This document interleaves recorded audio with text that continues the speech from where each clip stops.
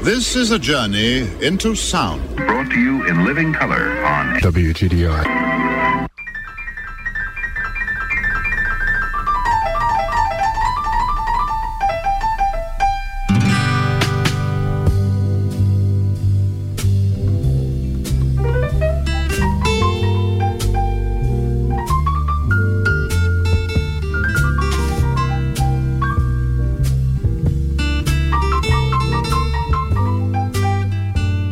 I'm Tonio Epstein, and this is the Magical Mystery Tour. Join me as we seek out new ideas and new realms of perception and relationship in the world. If dogs run free, why not we? Across the swooping plain. My ears hear a symphony of two mules, trains, and rain. The best is always yet to come. That's what they explain to me. Just do your thing, you'll be king. If dogs run free.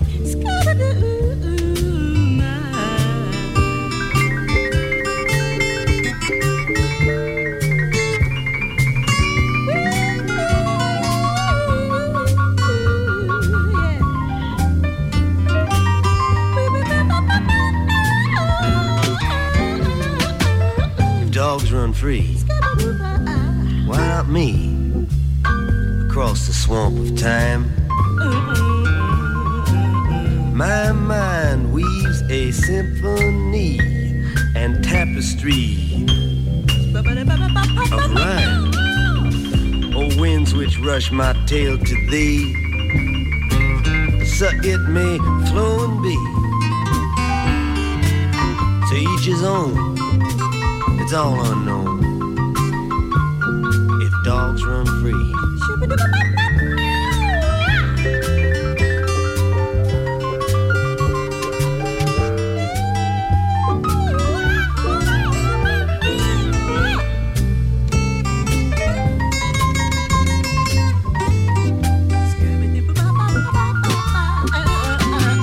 If dogs run free, then what must be, and that is all.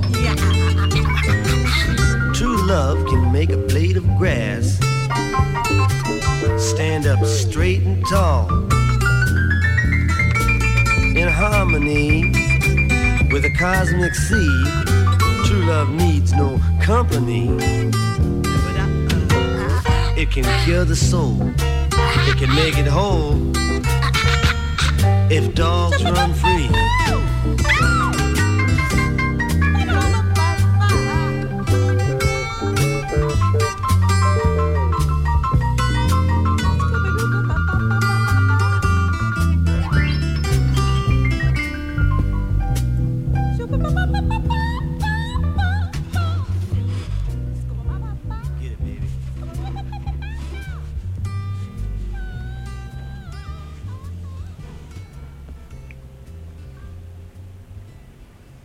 Good morning, everybody. I've got a couple of Goddard graduate students in the education program here at Goddard. Ben Hutchens is graduating, and Gina Forbes, you're not graduating yet. Not quite yet. Not quite? Yeah, I have 2 more semesters, actually. 2 more semesters. Yeah. So good morning, both of you. Good morning. Good morning. So, I chose that song for Ben in honor of his study. One of the things I love to hear about is how people find Goddard and how they, I hear a lot of interesting, sometimes magical stories about how people find Goddard, and then we'll get into more of your experience of being at Goddard. But Yeah, all right, I guess I'll start. Ben and I are looking at each other like, who's going to be the one? So Goddard's actually been on my radar for quite a while. Since I was an undergrad, I've known folks that have come here but I never gave it much thought for myself until probably like 2013, 2014, when I made a career change. I was in the birth professions before. I was a doula and a childbirth educator and a midwifery assistant, and I switched things up and I got a job in the field of education at a preschool. And so I started thinking about furthering my education and wanting to delve more into education. And the director of the school that I work at is a Goddard alum. She came here many years ago, but she's been the biggest advocate for Goddard. And so I searched, I took classes at a local college in Maine where I live, and it wasn't the right fit. And I came here on like an open house and like watched the intro video and wept because it was just like it felt so right for me to come here.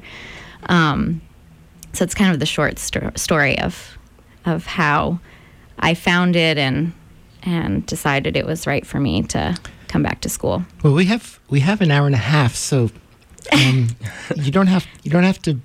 Brevity is not necessary at all. So if you have any stories or any elaboration, feel free. Cool.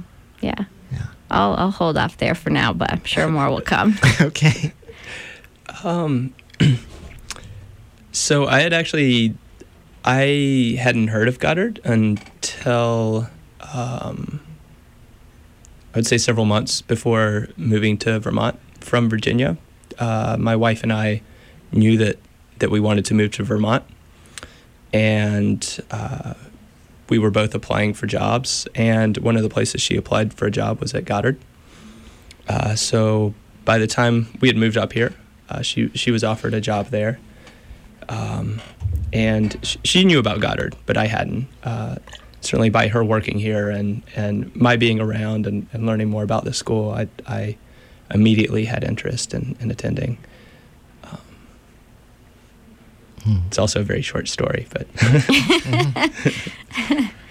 So what's it been like being a student at Goddard? What's the experience been like? Like, there are these 8-day residencies, and it's an immersion, kind of an intensive immersion experience. What's that like for you guys?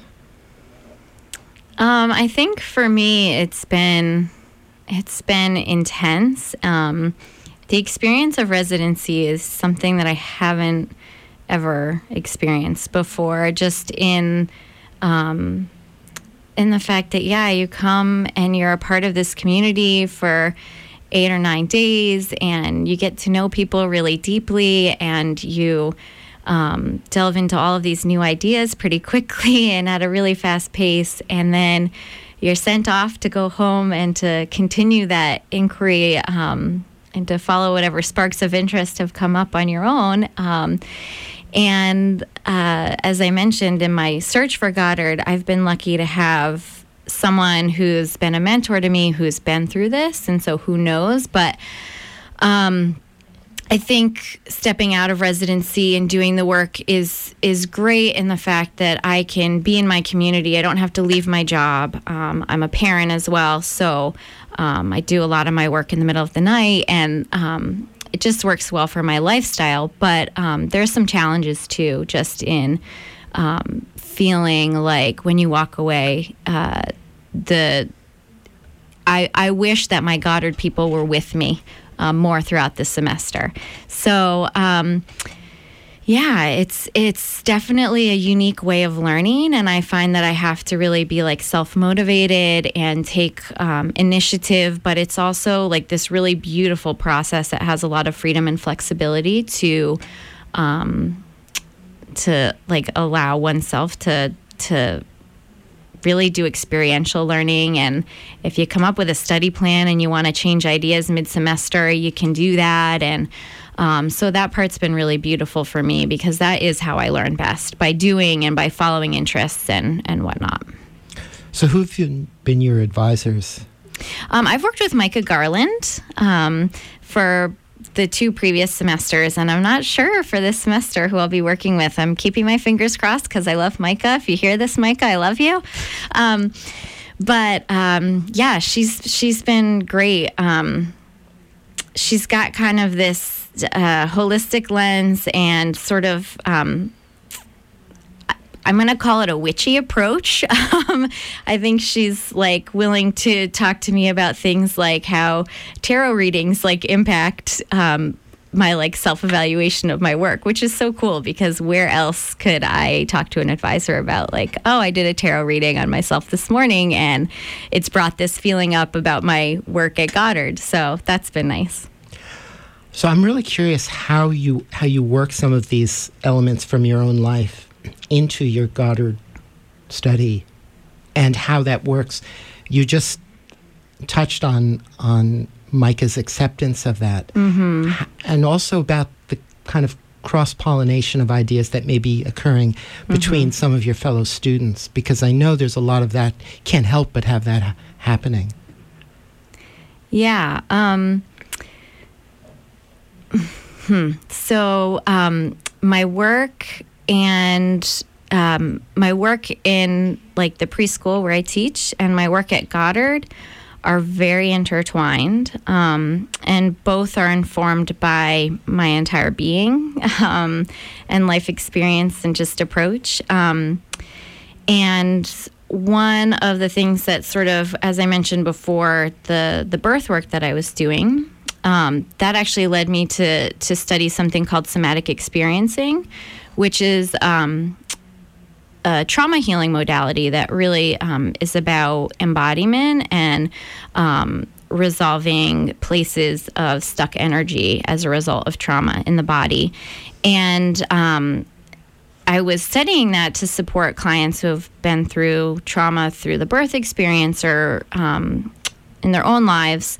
But it turned into so much more, and it became a major focus of interest for me. And as I did my own work and my own embodiment, I kind of found this new path. And so I've been trying to weave together the pieces of what it looks like to have an embodied educational practice myself and with the kiddos that I teach.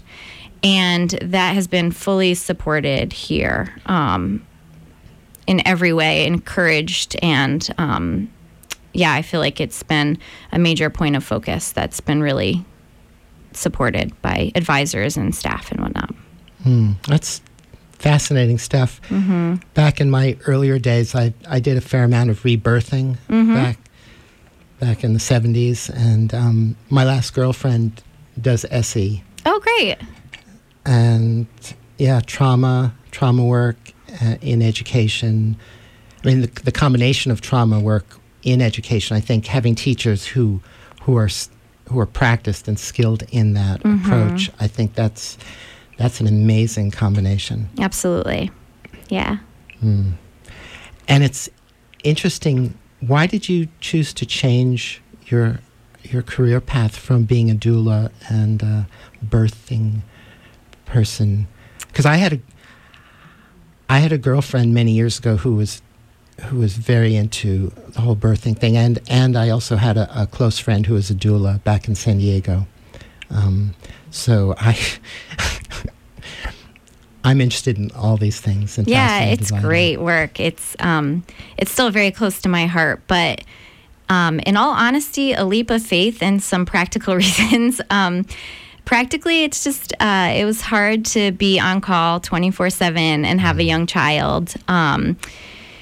And I just struggled financially to make it work in that field, in that profession. And I took a somatic experiencing training, and I said to someone up here in the training, I'm just looking for a change right now, and I'm not sure what it is. And she looked at me and was like, I do. And 3 hours later, I had an interview at Roots and Fruits Preschool in South Portland. And I went to the interview and I got the job, and a year and a half later I signed up at Goddard, and the rest is history.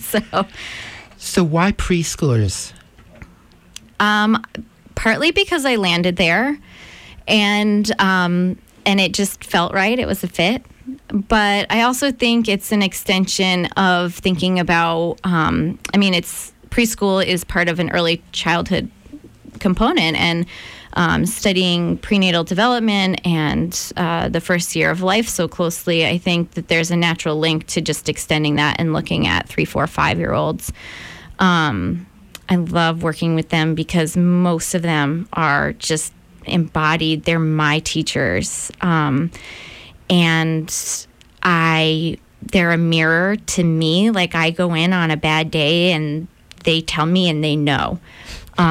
So part of it is just selfish. Like, I just love it and I love them. And it's also been really cool to start to think about building a somatic experiencing practice and potentially working with like families and some kiddos, and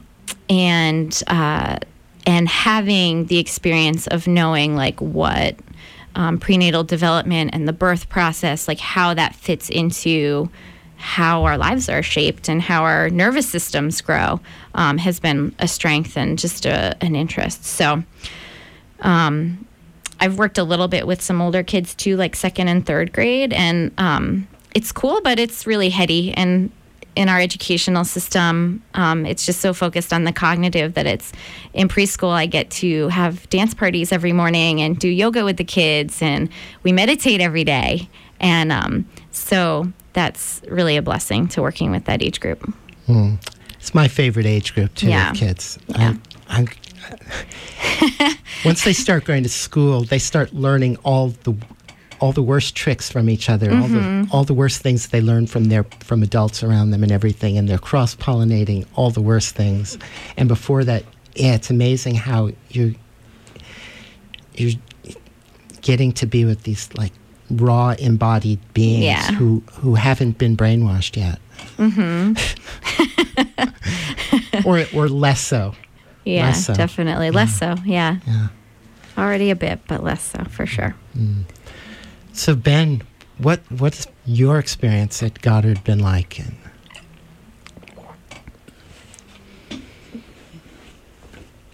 It's hard to know where to start. I guess what immediately jumps out at me is the confidence that being here has given me, having great advisors and great friends that have really supported work, and the amount of writing, the amount of reading, all of that work has been something that I certainly didn't think that I was capable of before coming here. But having that type of encouragement along the way has been really incredible.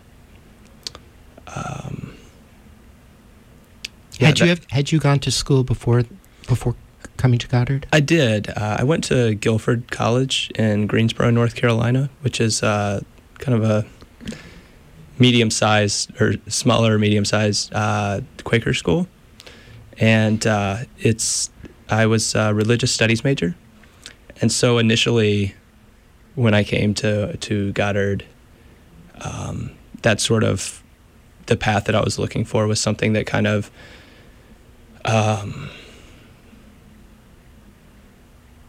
some type of focus that sort of combined religious or spirituality with education, and to sort of study that and see how that, affects one's educational experience.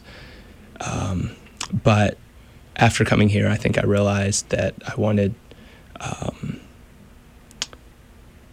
just wanted to pursue a different path within my education.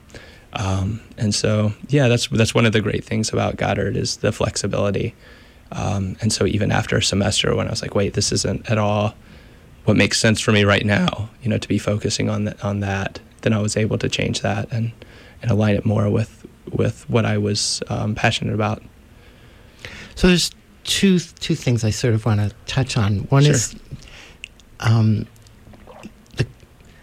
comparison of your experience from Guilford College to your experience at Goddard, what those experiences are like, and also your background, where you come from, and what interested you in pursuing religious studies. Yeah, sure. So, well, first I would just say I'm from southwestern Virginia, a very small town called Stewart. which I'm sure nobody listening probably knows where that is, but it's near Roanoke, Virginia, and near not too far from Greensboro, North Carolina, from Winston-Salem, North Carolina, but it's right on the border. That's where I lived, throughout the first 18 years of my life, and then I moved throughout North Carolina. Guilford College is a really incredible place. It's really neat. They have a very large continuing education program there. So about half of the students there are traditional students, and about half are continuing ed, somewhere along the lines of 1,000 of each. And so I think that it makes the classes very interesting. There's a lot more diversity, more diversity of opinion. So it's a really incredible place. There are parts of it that would look like any other school. There is a very small football team. Well, I guess the football team's not small, but they're not very very well known, I guess. But they have football and baseball teams and things like that. But then there are no fraternities or sororities or. There are ways in which they hold on to traditional Quaker values, and then there are other ways that they would look more like a mainstream school. But it was a great experience, and studying religious studies there was a great experience. I had some great professors there. Most of the classes that I took would have been more in the area of Quaker studies or of Buddhist studies. I think that I got out of there and with the religious studies degree, probably taking one or two classes in I guess Christianity. But it was great because I think that was certainly important, but it was nice to have that as a part of a much larger religious studies experience. Were you brought up in a Quaker family? No, I wasn't. I was actually brought up Southern Baptist. Oh, yeah. So, what drew you to Guilford and religious studies, Quaker and Buddhist and? Actually, I think my interest in religious studies probably was largely influenced by being brought up in the Southern Baptist Church. I was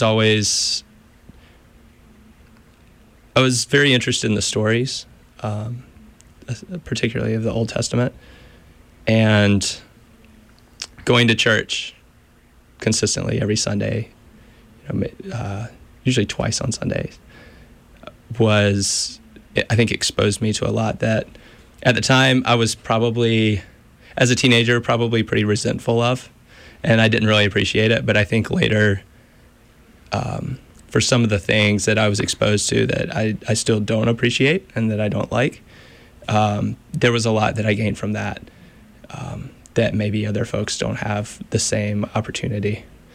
It definitely, when I got to school and I was in this religious studies environment, it was interesting to see that my background for religious studies, just by being brought up in that environment, was a pretty firm foundation. And that might have been part of why I was also interested in studying something other than Christian studies or Christianity. That said, I mean, I've always been, not always, but since I was a teenager, I've had quite a bit of interest just in religious studies and in various world religions. It's just, I guess there's not really a specific thing that really caused that. It's just always been there. It's what I enjoyed reading about when I was young.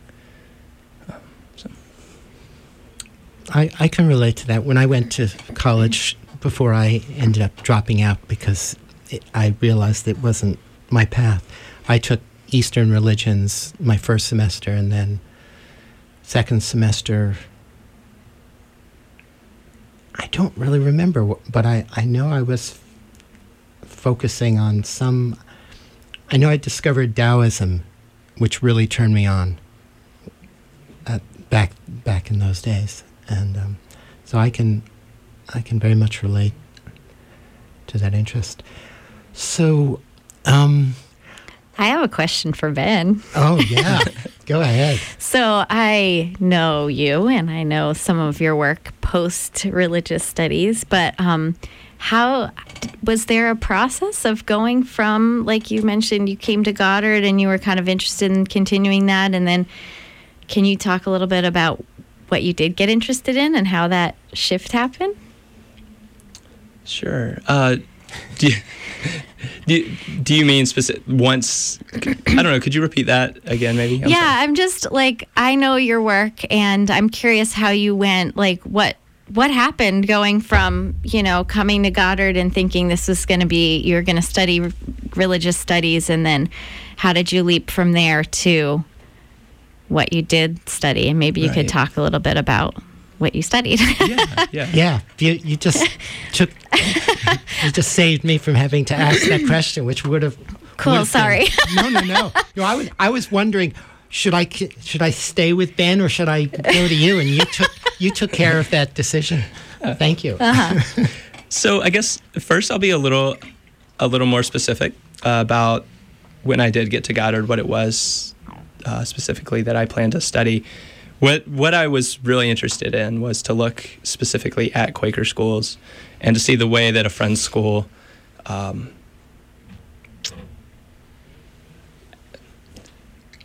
guess there's not one specific thing about that, but just to study that, I just sort of had a broad idea of what I wanted to do and nothing specifically.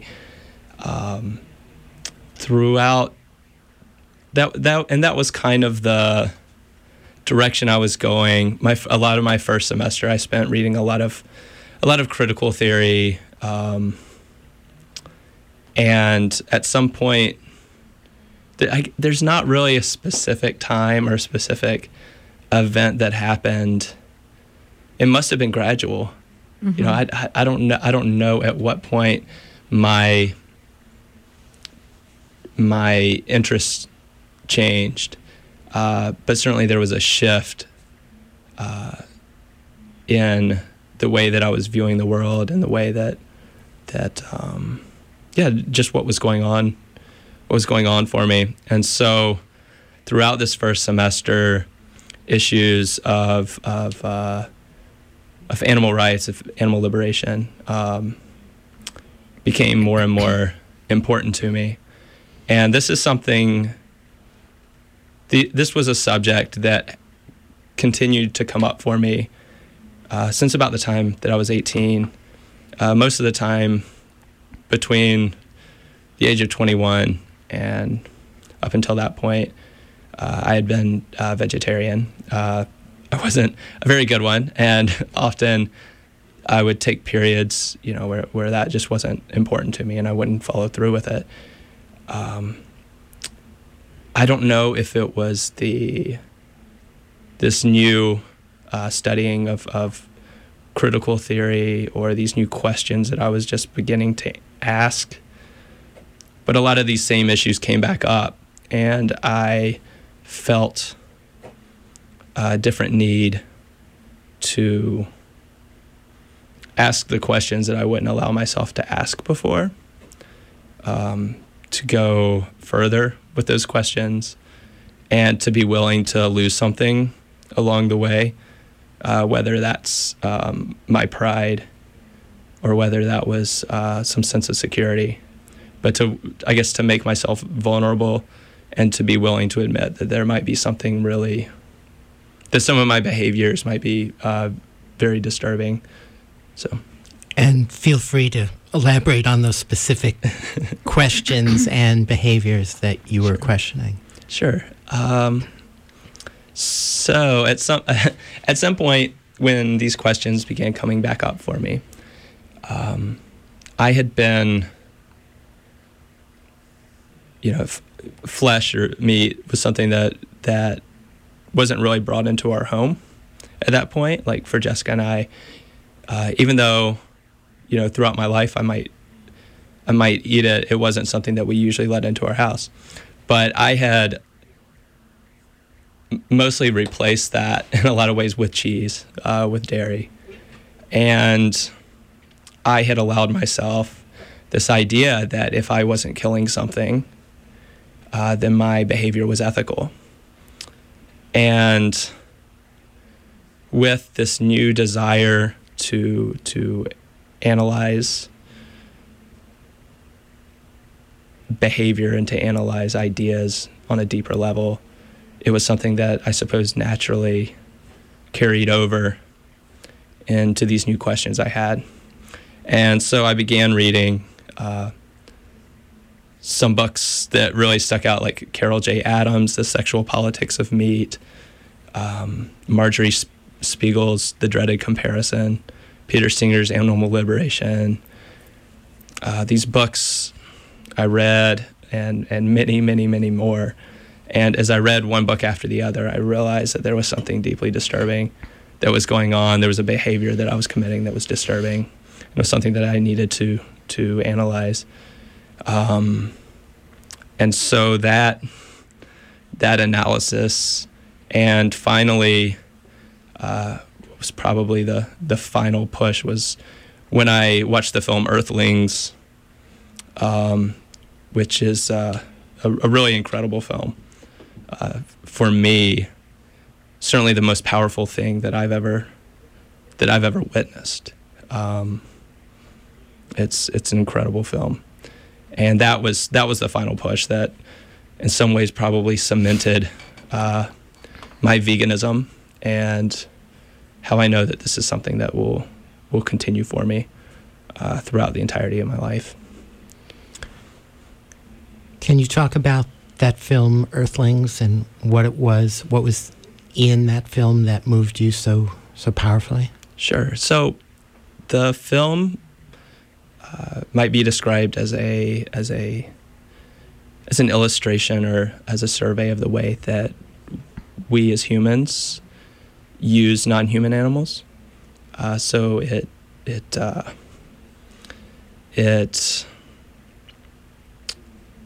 shows the way that we use non-human animals for entertainment, how we use non-human animals for their milk, for their flesh, the way that we breed animals like dogs, cats, and the consequences that those have.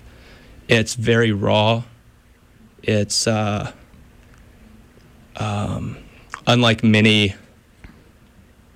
like a 5-minute PETA video, it puts those images, which are real images, into a context, and it shows more than just this very gory, immediate, shocking thing. It shows us it's an hour and a half of very similar instances, but it's showing it within a context, what's happening, why it's happening, and what can be done to stop it from happening. The soundtrack, Moby does the soundtrack, which makes it, if anyone's familiar with his music, which I'm sure plenty are, it's very, very powerful ambient music that just goes along amazingly with what's being shown. And it's narrated by Joaquin Phoenix. And the director is Sean Monson, and he's done some other films. I think one called Unity, and I think this is part of maybe a trilogy. But it's available on Vimeo if anyone's interested, and also a lot of times you can see it for free on YouTube, but it's not always up. The title of the film Earthlings is interesting because when I first heard that title, immediately I thought Earthlings, people. And I think it's really easy for us to think of ourselves as Earthlings and not think of anybody else. But really, Earthlings includes all life, everything on this earth. Yeah, absolutely. And absolutely. And that, I think, really goes to the core of this issue, doesn't it? This lack of understanding, lack of sense of inclusion, of recognition of life. Absolutely. And I think as you're talking about language and you're talking about earthlings and this idea of us as earthlings, and that's certainly, that's how I had always viewed it. I think that we use language, our use of language is really important.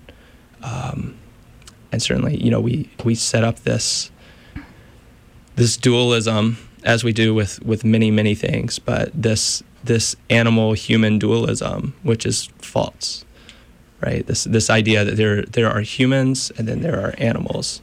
Despite the fact that we are animals, it's something that we don't want to admit. So we're willing to give certain rights to humans and to allow certain things for humans. But even though non-human animals can enjoy those same rights, we're not willing to give that to them because we have this understanding of this duality, that there's us and them, right? There's straight and gay, there's male and female. And so we use these dualisms as a way to perpetuate violence. And they also, not only do they perpetuate this violence, but they further perpetuate the stereotypes that are associated. We believe, we set up these categories of strong and weak to go along with the dualisms and categories that we've already set up. And it leads to a lot of violence. It's power dynamics, essentially. Absolutely. Yeah. These are questions that I've thought about at various times throughout my life. I have been a vegetarian for many years. Throughout a large part of my life, I was almost a vegan. I included raw butter in my diet. These are things that I've wrestled with. There's the notion that if you're going to eat meat, you should have the experience of actually killing it to have that visceral experience, so that you know what it means to create meat in that sense for eating. And several years ago, I actually went to a neighbor's farm to observe the killing of ducks and chickens. I did it twice, and it was really disturbing. I couldn't, in all honesty, I could not envision myself being able to do that in my life in order to eat meat. And I was surprised. I guess I could understand how people could become sensitized to it and become numb to the experience of killing other creatures. But I realized I would never want to become numb in that way. So that was a telling experience for me. Yeah, I think that for me sort of brings up this thought that this idea within our society that becoming sensitized to the killing of non-human animals is this admirable trait, rather than something that's to be mourned or that's sad. There aren't, I can't think of any other instances of killing where this where we encourage this and that we see it as a strength or a valuable thing to become desensitized to it. Right. It shuts down our mirror neurons, which are an incredibly important part of our human experience. And we have a caller. Welcome, you're on the air. Hey there. You don't have to be numb to it. I was a vegan for a number of years, and I raise animals for meat. And they bring a lot of joy. They bring a lot of fertility. They bring the blessing of nourishing food throughout the winter. And I think you're really acknowledging a lot of important things, that there's a lack of recognition in the general public of the fact that meat eating is a violent act. There's no way to get around the fact that you're killing something else and eating it. And if you go to the grocery store and you buy your hamburgers all wrapped up in plastic and little pre-made patties, you're sort of losing this connection that you have with this thing that you're eating. And it's really the same is true for, the bagels that you buy from, the flour that was milled in some distant city, or the carrots that you purchase that are pre-washed that you didn't have the experience of eating and crawling on your hands and knees and dig up from the earth and cleaning yourself. It all comes back to a lack of connection and a lack of acknowledgement. Another point is that in order for one thing to live, something else must die, and that alternative sources of protein come along with their own little bevels. Like cultivation of soybeans means habitat loss all over the world. Cultivation of wheat, cultivation of annuals is very destructive and entails lots of tillage, lots of tractor use, lots of carbon release. Grass-fed meat is one of the solutions to feeding the world. It's not the only solution. I like vegetables too, but people need to acknowledge the inherent violence in eating meat and love the animals and treat them with respect. Meat eating isn't the problem. Factory farming is the problem, and that goes for meat, vegetables, annual grains, all of it. Monocultures are the problem, and we need diversity, and we need unity, and vegans need to talk to meat eaters, and I respect your views,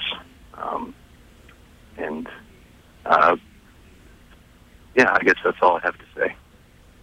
Thank you. Ben wants to respond to you, so you might want to stay on. I mean, that's up to you. Sure. Yeah, so I guess one thing, there was a lot there, so I'll take a couple points to respond to.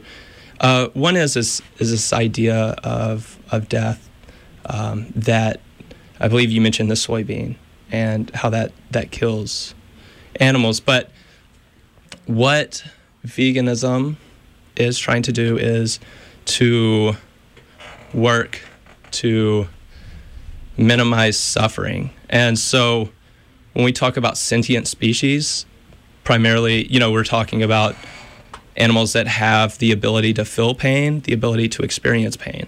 And so the insects and those animals that are being killed, I don't think that many vegans are under some idea that they don't kill animals in their eating of food. What I think most would claim to try to do is to minimize the amount of suffering. So, the bugs, the insects, these things, they don't have a central nervous system. They don't have the capacity to experience pain in the same way that a cow or that a chicken would.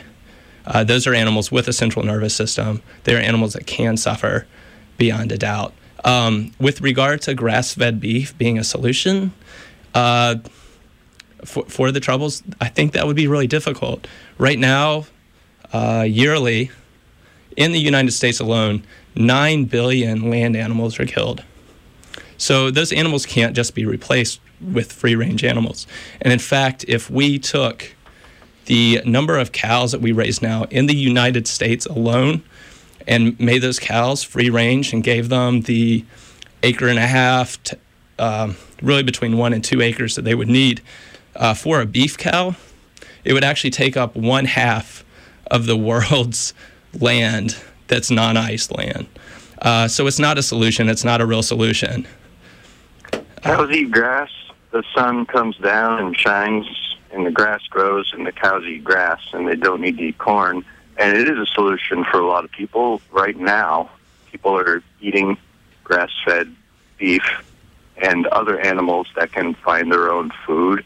There is a big problem with overcultivation of corn crops for feed crops. That has a lot to do with the kinds of breeds that have become popular. Holstein cows, in particular, are very grain intensive. There are different kinds of animals that that can sustain themselves on less than these kind of breeds that we've developed for factory farming. So there are people who are feeding themselves and their families this way. They don't have to go to the grocery store and purchase something that gets shipped from very far away. I personally don't have the capacity or the equipment to grow enough beans to feed my family. I would love to grow more beans. I don't have a combine. I can only harvest so many by hand. I can do that, but that's a supplement to everything else that I can do. And meat is a supplement. It's another food source, and this is a fact of life right now. And I mean, we have 10,000 years of cooperation with these animals, and I really agree that people need to recognize that they are our friends, and we owe everything to them. They're truly our best friends, and we need to unify in attacking factory farming. That's the problem. It's factory farming. But there's another thing we have to address, and that is the heavy meat consumption. There's an extremely heavy meat consumption, particularly in this country, which is not sustainable. Agreed. So education is a big factor in this. Agreed. And it's too easy for people just to buy a hamburger on the corner and not have any acknowledgement of the fact that there's this beef is coming from a feedlot in Nebraska, and that has its concomitants, it's terrible pollution, and just it's terrible for the souls of the people who work in the factories processing the meat, and the people who work on assembly lines, killing tens of thousands of animals. It's horrific. It's absolutely horrific, and it's terrible. And it's terrible practice, and that's really what needs to be focused on. And from my perspective, it's very easy to alienate other meat eaters. I'm very open-minded. Like I said, I used to be a vegan. I'm coming from a place of growing up in a food desert where you can't find ethical food, any kind of ethical food, and we can have a debate about ethical meat. But I'm less interested in finding out where we disagree, and more interested in finding out where we agree, because that's going to help our common cause of eliminating the suffering of these hundreds of thousands of animals in factory farm conditions, pigs that can't turn around for their entire lives. They're in a little box.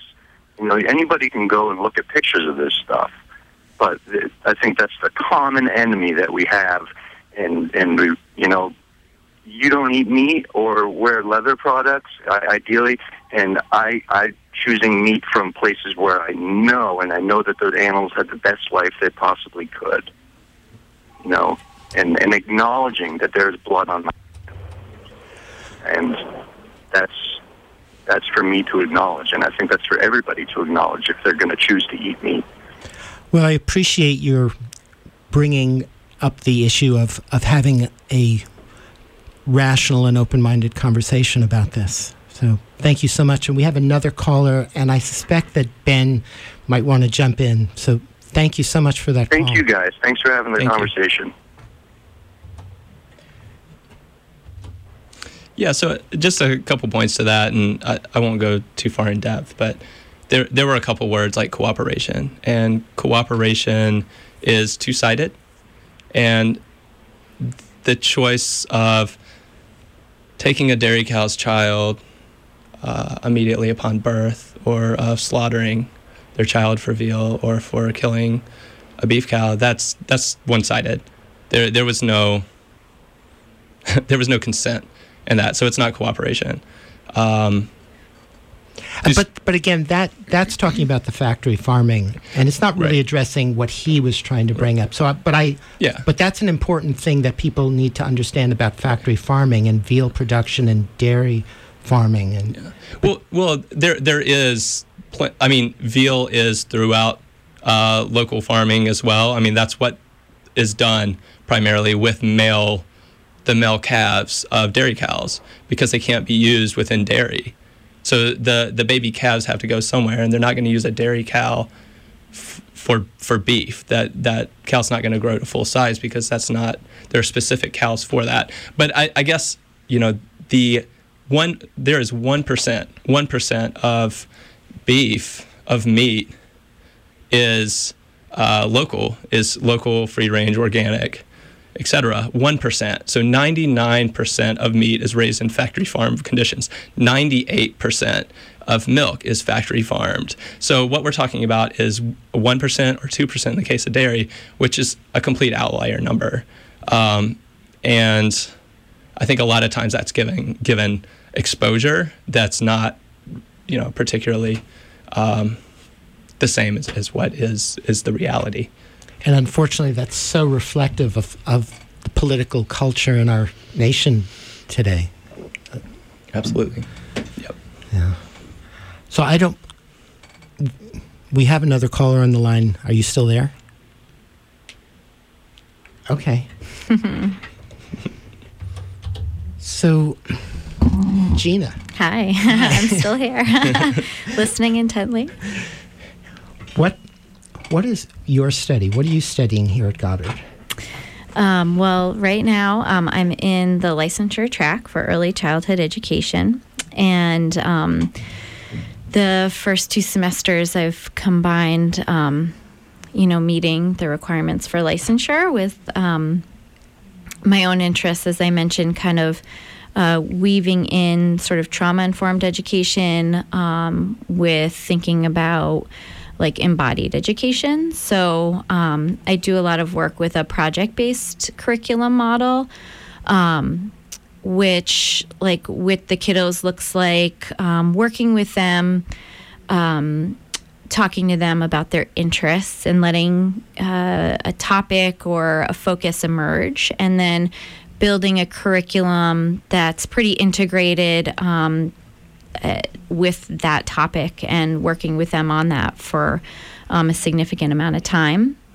And this next semester, I'm going into my student teaching, so I'll be staying actually where I work at Roots and Fruits Preschool in South Portland, Maine, and kind of continuing that process with them. So right now, we're actually doing a musical theater project, and the kids are creating their own story, and it sort of has a restorative justice lens. So if folks know the 3 Billy Goats Gruff, there's a troll in that story that lives under a bridge, and he's kind of unkind, and actually, funny enough, eating meat has come up a lot with the kiddos through this story because the troll wants to eat the goats, and the kids say that that's not very kind. And so the story is that they've created their own characters that replace the goats. There's 7 kiddos, and everything from a donut machine to a blue monster to a fox amongst the characters. And they created a story of how to help the troll, quote unquote, turn it around and make better choices. And some of the things that they're writing about right now are that they want to teach him how to do yoga and meditate. And they want to teach him how to farm in the back of the school and grow their own vegetables.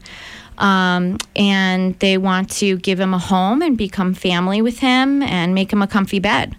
So that's what I'm working on right now. I love that.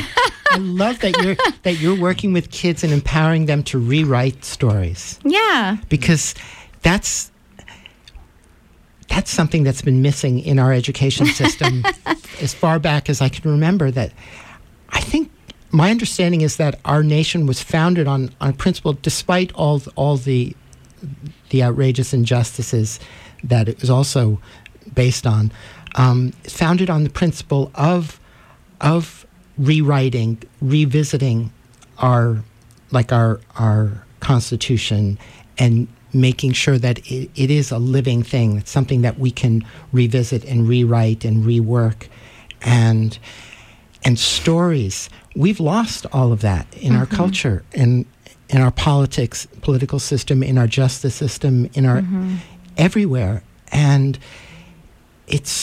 I think that's the most important thing that we can recognize and remember and realize, is that we live in a quote-unquote read-write universe as opposed to a read-only, so that whatever stories we hear and we read, if we don't engage them in that way of, well, how does this relate to what I think and what I think is most important, and to empower children from a young age to think in those terms. Because when I think about education, I've often thought about wanting to be a teacher, but I could not imagine myself teaching in our school system, because my approach would be to use that exact same approach at all age levels. Find out what they're interested in learning, and damn school books, damn anything else. If kids want to learn to read or do math, let them decide when and where and how they want to do that, not force it down their throat. Yeah, it's interesting. The school that I work at is a private preschool, and we're actually in the process of potentially applying and getting public pre-K seats in the program. So it would be a mixed private and public program. And it's an interesting mix to try and hold true to the values that I believe as an educator, and also to help empower and prepare kids to go into a system that's unjust and have the tools to make it through. So it's a lot of my work is about trying to, again, like, stay embodied in the values. And I want to come back to that in a second, but also like bridging those values to like living in the world that we live in here and now, which is imperfect at best. And so with the kiddos, it's, definitely like getting them kindergarten ready and able to go in on the best foot so that they're able to succeed, where particularly kids who have special needs or kids of color we know that they're targeted in the school systems, and also just really, help them to feel like they have that power, that their voices make a difference, that they can rewrite stories, that they can use the tools, like we call them peace leaders, and teach them that they're at the school to learn how to be a peace leader and to go out and bring that to other folks. And so it's also about like kind of taking apart some of the traditional power dynamics of teacher and student, where like these kids are taught to be powerless and to sit and listen, and that is the opposite of what I want. So these kids, like I said, they're my teachers, and I treat them as such, and I tell them that they're leaders that can go out into the world and teach grown-ups about what they're learning. So, but the school itself is special, and the founder has a pedagogy that's in place, and it's called Radical Love, and that term is like out there. Like if you Google it, it has like something that it means to the world. But for her, what she created while she was at Goddard is a word that goes with each letter. So like R is for revolution, A is altruism, dialogue, intention, commitment, accountability, love, learning, openness, vision, and empowerment. And so at the school, I'm held accountable to living those values in my life, and then our role as teacher is seen to hold the kids accountable to that pedagogy as well. And how do you do that? It's tricky. Part of it is in the structure of the school. So through the implicit and explicit curriculum, as I mentioned, the project-based curriculum that's emergent, and through other like democratic approaches where the kids have as much say in the day as we do, and how we learn and grow together. By valuing multiculturalism in the classroom, using multiple languages, and honoring traditions and holidays and ways of being that aren't just like white middle-class America. And by doing my own work to deconstruct like places in my life where I can't live up to radical love because of indoctrination. And so part of it, is holding myself accountable to being embodied in that way. And what does accountability mean in that context?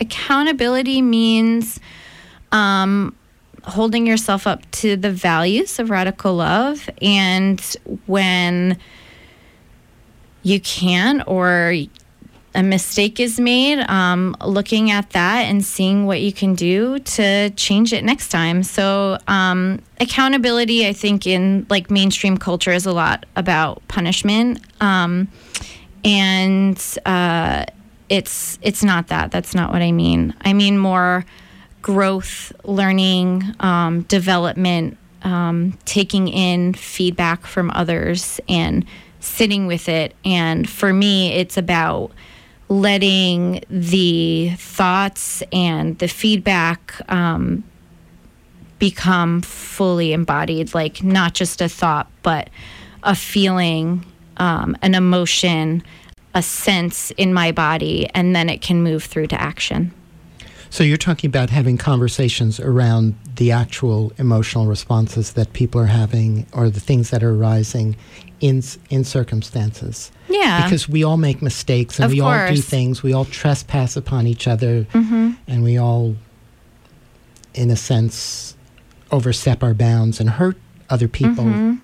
whether we do it completely unintentionally or whether we do it in a moment of reaction or rage or whatever. Mm-hmm. How, I'm curious the process that you use to engage those conversations and that method of accountability. Well, in myself, with others, with kids, anything specific you want to know, or? Whatever struck a chord in you. Okay. And all of any or all of it. So, Because these are the issues that we deal with in life all the time. yeah, absolutely.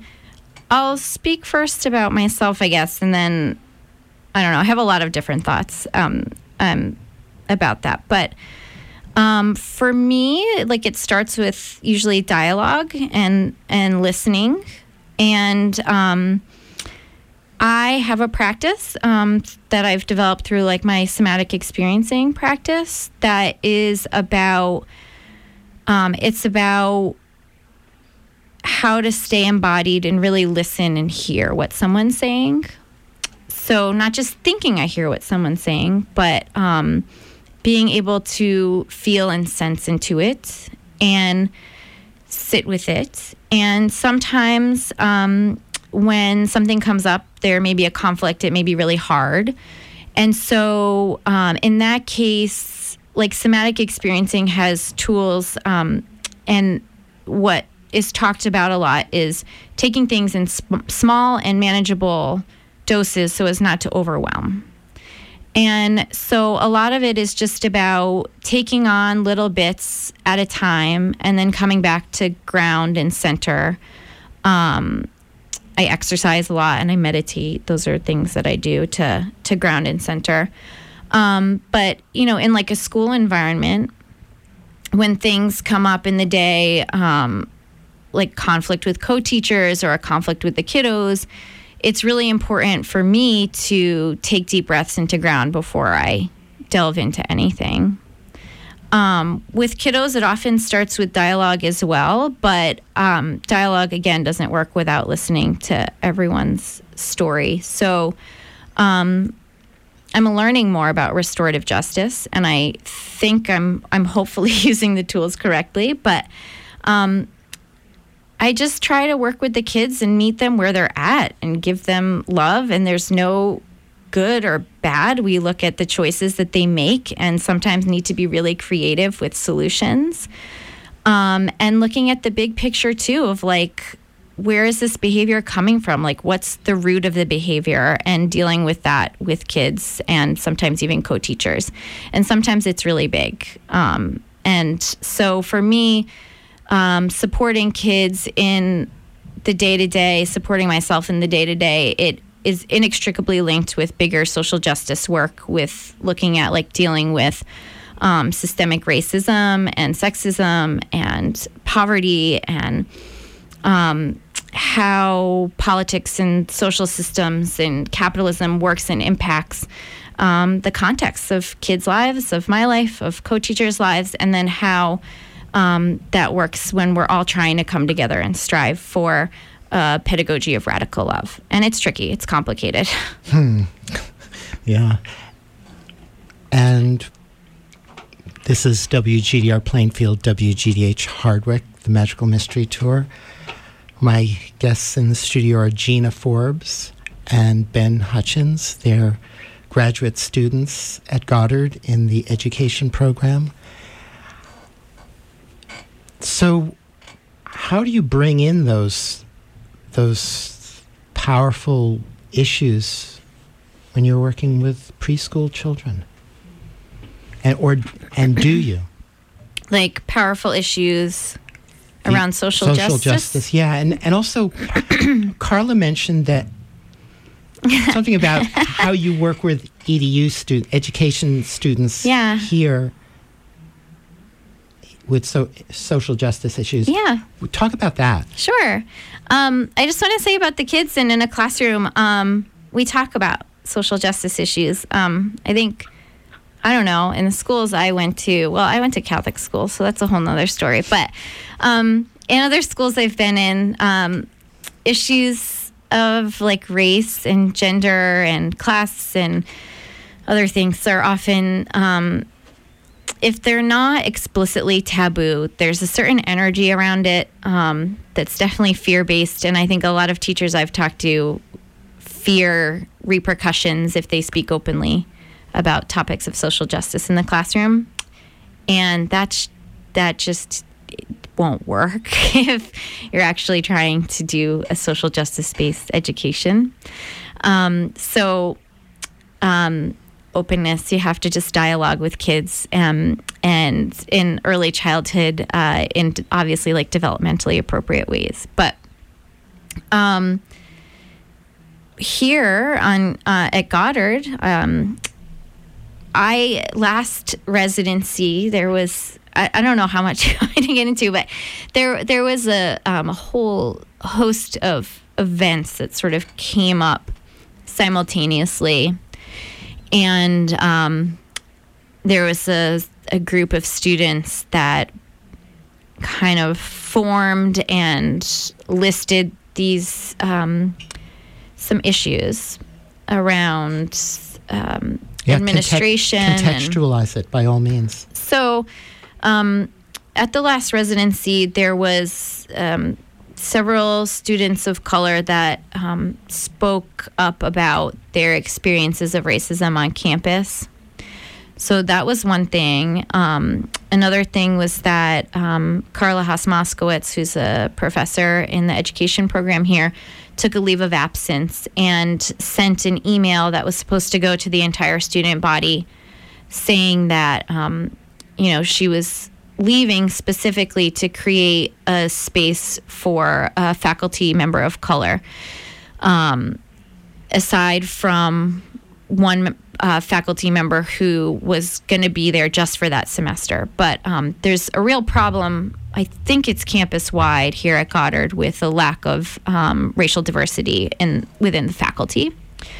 And that email that Carla sent out was never reached the education students, and it didn't reach most students on campus. I later found out through being on student council that some members of different programs got it, but it was left up to the student council representatives from each program to decide if the email should go out or not. And so that raised some other concerns around potential censorship or just a lack of clarity about systems of communication on campus, and how the lack of transparency further supported institutional racism here on campus. And the other major focus that the students had brought up was that there's a Seattle cohort of the EDU program. And every semester when it's time for graduation, there's a group of Seattle students, and there was a student who was here in Vermont and had gone to Seattle, and she was kind of a link. But those students would try to fundraise for the graduation of the Seattle students because they wanted to have their graduation at the Duwamish Center. Now, the Duwamish is the Native American tribe that's in that area, and whose land was usurped and is being used now by the Seattle campus. And so I believe it's $1,000. And Goddard, as the institution, didn't set money aside for that graduation, supposedly could not fund that $1,000. And then through kind of looking into that, there's a whole host of disparities around funding that Seattle program, which is majority students of color and faculty of color. So students brought those issues to the attention of President Kenney. There was like a little sit-in in his office, and he said he would respond in 2 weeks. And so after we left residency, which is, again, just a short little period of time, myself and the other student council representative, Laura Freilich, kind of got together with the group of students and sent out an email to the EDU community and said, hey, let's gather, let's come together, let's form a committee, let's look at these issues and see what can be done. And so that's what we did. And it's just been this one semester. There, in some ways, we got a lot done, and in other ways, there's just so much more work to do. But we're still in the beginning phases of putting together a structure of students in the EDU community who want to make a difference on these issues here on campus, and who want to make policy changes, and who want to see long-term change within the institution. And how do you feel about the openness and space for creating such change here? I think students over the history of Goddard have tried this and worked on some of these issues time and again. I think faculty are committed and hardworking, and I've seen faculty council working on these issues. I've seen student council working on similar issues. I've seen other programs now working on similar issues, and I feel frustrated that it seems like just bureaucratically there are stumbling blocks along the way, and that structurally within the institution that there's a lot of I'm just going to name it dysfunction that makes policy change hard within the institution. So again, it's been one semester, and I feel like it's just a challenge that we're here for 10 days and then we all spread out, and there aren't really great systems of communication. So like a lot of the time we're meeting over Google Hangouts and it's hard to hear each other, or someone gets kicked off, and it's difficult to work on these issues when money hasn't been allocated to communication systems that would help us organize, or, you know, our emails still aren't getting through to the people that they need to get through to. I, through student council, have been learning more about how, financially where the college is at. And it just seems like there are a lot of issues that need to be taken care of in order for the infrastructure and the stability to be in place for some of these things to be really looked at in an effective way. So I'm not sure if Goddard actually is in survival mode or just functioning still like they're on survival mode, but I think there needs to be a shift administratively to thinking more critically and more creatively about how our mission can be implemented in a larger way and in a way that really embodies the social justice piece and not just nods to it. So it sounds like this issue of Goddard being in survival mode or perceiving itself as being in survival mode is causing them to shut down in a way and making it difficult to communicate? with you guys? Perhaps. I mean, I guess I'm still learning about the systems here too, and what's at play in how hard it is to make effective change. But I had the pleasure of meeting with the Board of Trustees over the Student Council retreat weekend, and the widespread majority of students across programs that I heard from other representatives and that was spoken to the board was that students still aren't sure if Goddard is stable financially, if there are resources to put to technology, to rethinking how we do things here on campus. And something as simple as getting a campus email sent through, these things need to be happening in an effective way. So I feel also like President Kenny himself, I'm not sure how much he embodies the values of social justice. Like, I don't think he's a bad person. I think he's a good person in a lot of ways. I've been able to understand more deeply the good he's done for the college. And I think he has a desire to live out the social justice statement, but in speaking to him more fully, I don't know if he actually knows how. And the Board of Trustees, I don't know if they're holding him accountable to that either. So for me, coming to a college where I'm paying a significant amount of money, I'm going to be in debt for a very long time, that the mission to me and like what the message that was projected to me coming here is that this is a progressive institution that's supposed to be embodying democratic values, the values of social justice, and making change out in the world. The institution itself is still figuring out how to do that within. And I expect a leader to be able to step up and say, these values are the most important thing. And even if I don't know how to do it, I'm willing to learn and hold me accountable to that.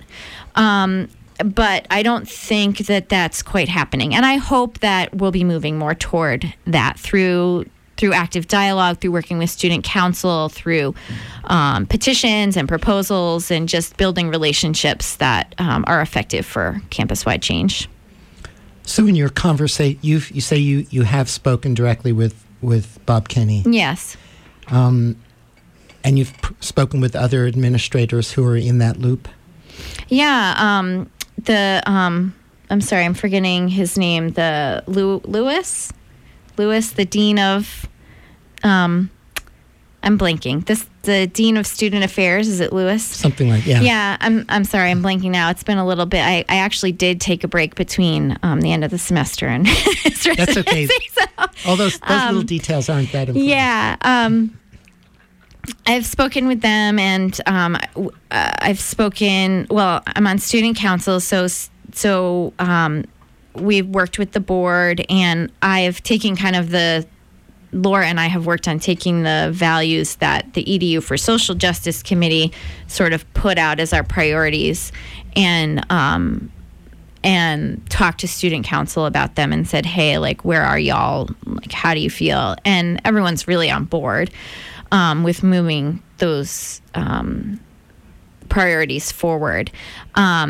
And Kateriana Baker, who's another amazing activist and Goddard student, just got voted to the student representative for the Board of Trustees.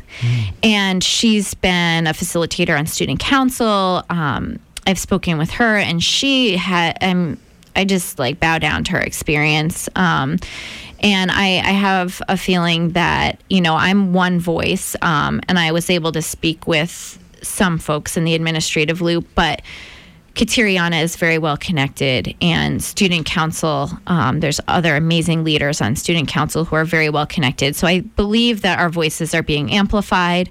And in addition, there's a new cohort, the Circle of Councils, that represents people from across campuses, across programs, and they're, I think, echoing many of the same priorities to the administration.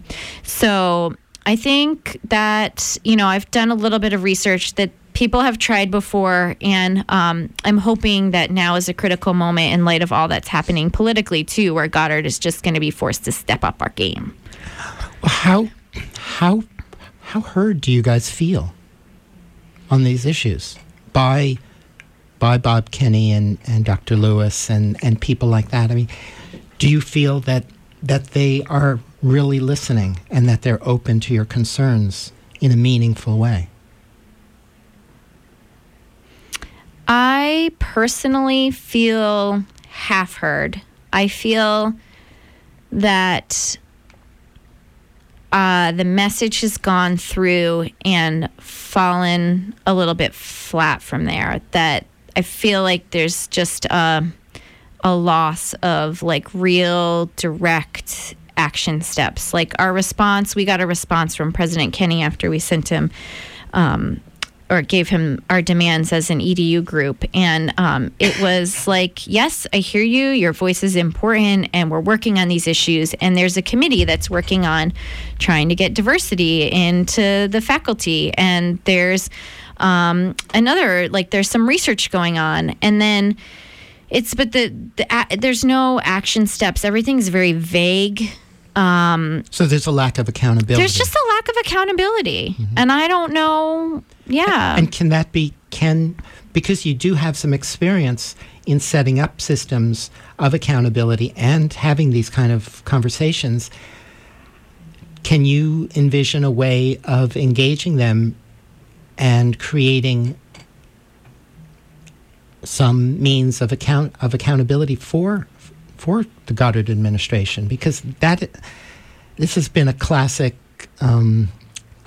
issue here at Goddard for decades. I think it's the case pretty much everywhere. The interests of the people on the ground versus and in collaboration with administrations who are concerned with other things that are somewhat removed. Mm-hmm. Yeah, and I appreciate like the hard work that's being done around financial sustainability and whatnot. But there are some really great administrators who are working on fundraising and creating more funds so that there can be scholarships for students of color to come here, or and increasing diversity in other ways. I am hopeful. I'm very hopeful that with Kateriana on the board of trustees, and with myself, Laura, and other student council members backing Kateriana up, that we can work with the board around accountability, their own with each other. And then it's my understanding that the board is sort of supposed to be a group that holds the president accountable on the highest level. So I'm hopeful in that regard that could be an avenue to produce some meaningful change. It's a complicated issue. Yeah. And and these things are becoming more and more critical. I mean, we're now living it's hard to imagine that after everything that we should have learned in our society, that we could be in a place of the most extreme ideological polarity in this nation. Mm-hmm. And all the more reason for institutions like Goddard to be stepping up to the plate. Absolutely. I did appreciate, I don't know if you got it, Ben, but the email from President Kinney that he signed in the opposition of the Trump administration. Mm-hmm. So I appreciated that coming from the administration, and I certainly hope that this school will continue on a path toward becoming a sanctuary school and a place that upholds the welcoming and inclusivity of immigrants and all folks from different walks of life. But we need to step up our game and walk the walk and not just talk the talk, I think. And really honoring and respecting the voices of everyone. Absolutely. On an equal footing, which is the basis of your study and the issue that you're so passionate about with animal rights, animal liberation, is the respecting of all creatures as equals. Yeah. Absolutely. And I just want to say to Ben, he was a big influence on me my first semester here at Goddard, and he's been active in the EDU for Social Justice Committee as well. So how was he? I mean, talk about that. Oh, well, he talked about a lot of his beliefs, but I don't know if you can hear it in his voice, but he's very passionate about his beliefs. And you can't help it. I mean, yeah. I could see him on the verge of tears at times when he was talking, and this, yeah. And I read your thesis almost completely. I had less than a day but I read through as much as I could. So, cool. Yeah, awesome. And it brought up all those questions, those issues for me again that I have thought about, but being a privileged human being on the planet who sits in a position of tremendous power, it has been very easy to let those things slide. Mm-hmm. Yeah. And I think that occurs or at least it's a possibility for everybody in a position of power. And I think it's unfortunate that in institutions that administrations have more power, or they're closer to the levers of power than the people like faculty and the students who are the blood and sinew and breath of life of the institution, of the institutions. Mm-hmm. And I think we forget that. It's like what's happening in this country politically. We, the people, have become completely subverted to the completely distorted and dysfunctional political system. To the point that the people only matter to the extent that they influence how elected officials can be elected. Yeah. And because of our justice system, I did an interview very recently where we found that one out of 4 people in this country are convicted felons, 3/4 of which were wrongfully convicted. So that's a huge number of people who are disenfranchised, completely disenfranchised. So it's an amazingly dysfunctional society we're living in. Yeah, it's definitely a tricky time where we have to organizationally be sustainable and learn how to survive in capitalism if we want to be an entity, and also simultaneously undo those systems and work together. We have to work. We have to work together not only amongst ourselves but also amongst the people that we find ourselves in opposition to. Absolutely. And that's tricky.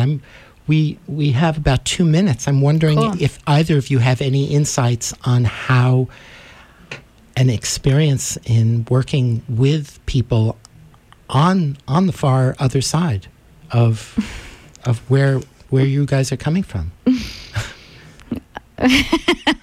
Well, I heard where Ben came from, but I came from southeastern Connecticut and was raised Catholic, and I have family members who are as far opposite on the political spectrum from myself, and for me, embodying radical love is about loving everyone. Yeah, and that's not an easy thing to do. And I have good practice in that. Am I just through being who I am? I think so. Ben? I don't have any experience with that. Do you have any? What can you talk about your lack of experience of that, perhaps? Because I know for me, I mean, I have experience on both sides of that. The experience of rage and feeling like I go through moments where I just can't love certain people, certain things, and then somehow I manage to get to the other side. I do have a history of working with groups, working for change, and yeah, I don't know what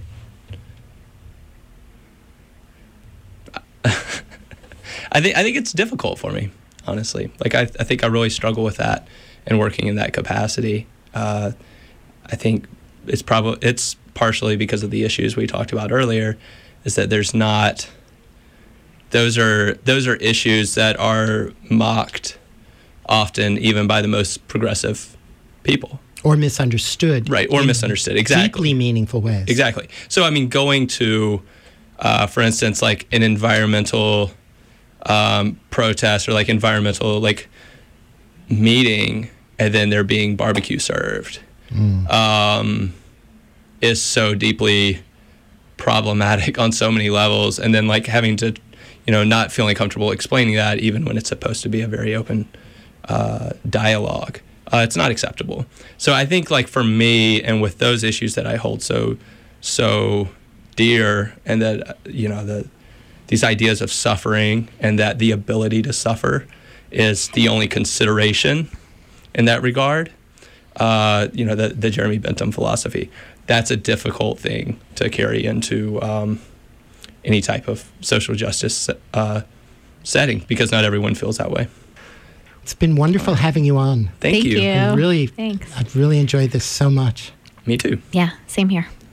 I'm always available anytime if you want some crazy phone calls. And okay. I'll bring them to you.